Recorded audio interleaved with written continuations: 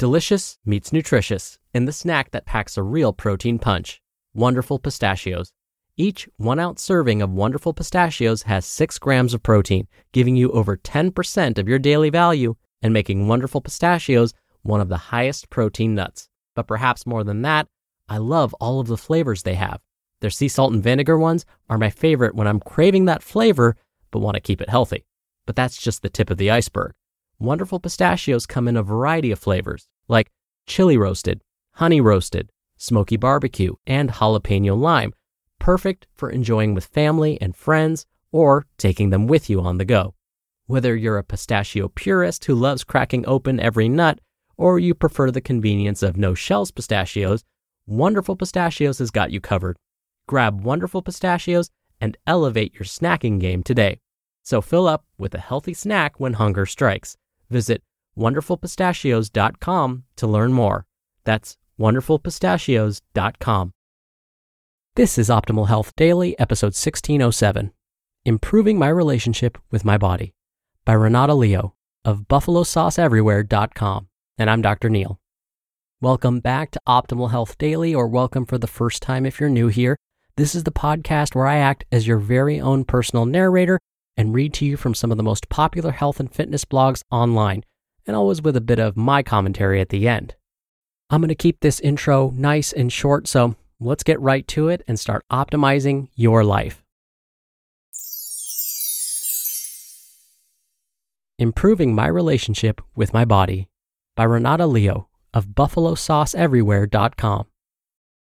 As I'm sure anyone with a history of disordered eating can attest, pretty much every moment where food or my body is on my mind at all is a struggle. There's a constant stream of worry and self-hatred. On the rare occasions that I look in the mirror and don't absolutely loathe myself, I start searching for imperfections. Hating my body is my comfort zone, and anything short of that is so far outside of my comfort zone that I can't really comprehend it. Obviously, I would love to have a better relationship with my body, but that's not going to happen overnight. I'm working on finding the best ways to gently get myself to the point where I feel comfortable in my own skin. There was a time, back when I was really in the throes of my eating disorder, that I kept telling myself to postpone my happiness until I reached a certain weight. Once I was my goal weight or goal BMI or goal body fat percentage, then I would truly be happy. I would be able to wear what I wanted and feel fulfilled. As it turns out, I will never make it to that goal weight because it doesn't take into account that I have bones. Getting down to my correct BMI would mean starving myself and looking emaciated. Knocking off percentages of body fat takes time, and there's no sense in spending that time being unhappy. When I actually lost a bunch of weight, I found myself more miserable than when I started. Not only was I still unhappy, but my self-hatred had spiked because I knew the awful things I had done to my body to get to that point. It had become apparent that my happiness wasn't tied to my weight itself, but how I thought about my weight. So I decided not to postpone my happiness anymore. I stopped waiting to wear certain revealing clothes. I stopped waiting to take pictures with my friends. I just decided to live my life. Are health and wellness part of that life? Yes, of course. But I'm trying to separate myself from the idea that health and weight are the same thing. As I mentioned in my post, Rethinking My Relationship with Food, I've recently started working with a dietitian. When I started my wellness journey a few months ago, I realized that I was only standing in my own way if I didn't use all of the tools at my disposal to get myself on track, both by understanding what healthy thoughts around food are and understanding what healthy food is for my body. The more I talk to my dietitian, Kelsey, the more I learn. Not only how I should be eating, but what my internal monologue should sound like. So instead of my internal monologue sounding like me saying, "How could you eat a cookie, you fat ass?" It now sounds like Kelsey saying, "Wasn't that cookie delicious and satisfying?" Which is nice because Kelsey is the one of the two of us who knows what she's talking about. Plus, she's nicer to my brain than I am. While I now have Kelsey in my corner, it's still up to me to become happy with myself and my body, as well as to gain some confidence. Even though I may wear what I like and what I feel I look best in, that doesn't always mean that I love my body. I'm working on finding ways to help me become comfortable in my body. One of the things I'm currently trying is something that I did back in college: getting rid of my mirror. My fall semester of my junior year of college was undoubtedly my busiest semester. I was working 4 jobs, taking 5 classes, and dealing with emotional distress just thinking about leaving my support system behind and going abroad in the spring. This meant that I was up and out of my room early and back to my room late, and I was a constant emotional wreck. I was living in the sorority house that semester, and I had a roommate.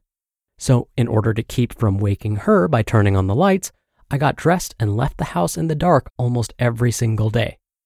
This may sound like a dangerous color matching game, but when you're into your clothes as much as I am, getting dressed in the dark is actually pretty easy. While I may not be the most fashionable person ever, my clothing is one of the ways that I really use to express myself. I'm too much of a chicken to get tattoos and I don't wear makeup, but my clothing is one of the most defining outward characteristics. Clothing is the one thing that I really splurge on. I have a full bureau, a built-in closet, a mobile 2-tiered closet, and several bins that are full to bursting. I love all my clothes. I just don't always love myself in my clothes. It was also easy to get dressed in the dark because I was in college, so I was basically rotating between 5 different shirts and a single pair of jeans. When I came home from college on break, I was back to using mirrors again while getting dressed, and I was so surprised by how much better I felt about my body. Without looking into the mirror every day, I was just assuming that I looked good in whatever I was wearing. I didn't spend my time staring at myself in the mirror, criticizing my body, and reinforcing the idea that my body is disgusting. In an attempt to recreate this experiment and the subsequent body positive vibes, I removed the mirror from my bedroom about a month ago, and so far, it seems to be helping. Obviously, I still see myself in bathroom mirrors, but when I'm in the bathroom, I'm not taking the time to view myself from every angle and complain about every part of my body. It's nice to be able to get up and go in the morning without hearing that internal monologue of self-hatred and carrying it with me throughout the day. Plus, now that I'm not spending time in front of the mirror, I just get up, get dressed, and go. I found that the less I look at myself in the mirror, the less I'm obsessing about my weight. And the less I'm obsessing about my weight, the more time and mental energy I have to be happy and live my life. My next step is to get rid of my scale. I already don't use it that often, but when I do, I berate myself for whatever number comes up. Honestly, if I'm exercising regularly, eating well, and staying hydrated, I don't know what an arbitrary number could tell me about my health that I don't already know. I also recognize that numbers games are dangerous when it comes to eating disorders. When I assign numbers to any part of my eating experience, I will automatically try to get that number to 0. Be kind to yourself and to your body, because that's more important than any arbitrary number you could assign to yourself. If you can, hide your mirror and scale for a few days and see how you feel. Sometimes all it takes is a break from that self-degrading voice to make you see yourself a bit more clearly. And please, please don't postpone your happiness for silly reasons. You'll regret it. I know I did. You just listened to the post titled, Improving My Relationship with My Body by Renata Leo of BuffaloSauceEverywhere.com. When you're hiring, it feels amazing to finally close out a job search. But what if you could get rid of the search and just match? You can with Indeed. Indeed is your matching and hiring platform with over 350 million global monthly visitors and a matching engine that helps you find quality candidates fast. Ditch the busy work. Use Indeed for scheduling, screening, and messaging. 93% of employers agree Indeed delivers the highest quality matches compared to other job sites. One of the things I love about Indeed is that it filters out incompatible applicants. So when you're hiring, the process is much faster and you only have to consider applicants that are already likely to be a great fit. And listeners of this show will get a $75 sponsored job credit to get your jobs more visibility at Indeed.com/health. Just go to Indeed.com/health right now and support our show by saying you heard about Indeed on this podcast. Indeed.com/health. Terms and conditions apply. Need to hire? You need Indeed. Dr. Neil here for my commentary. Today's author, Renata, highlighted something that's so important. Sometimes when we're really struggling, we need to recruit the help of others.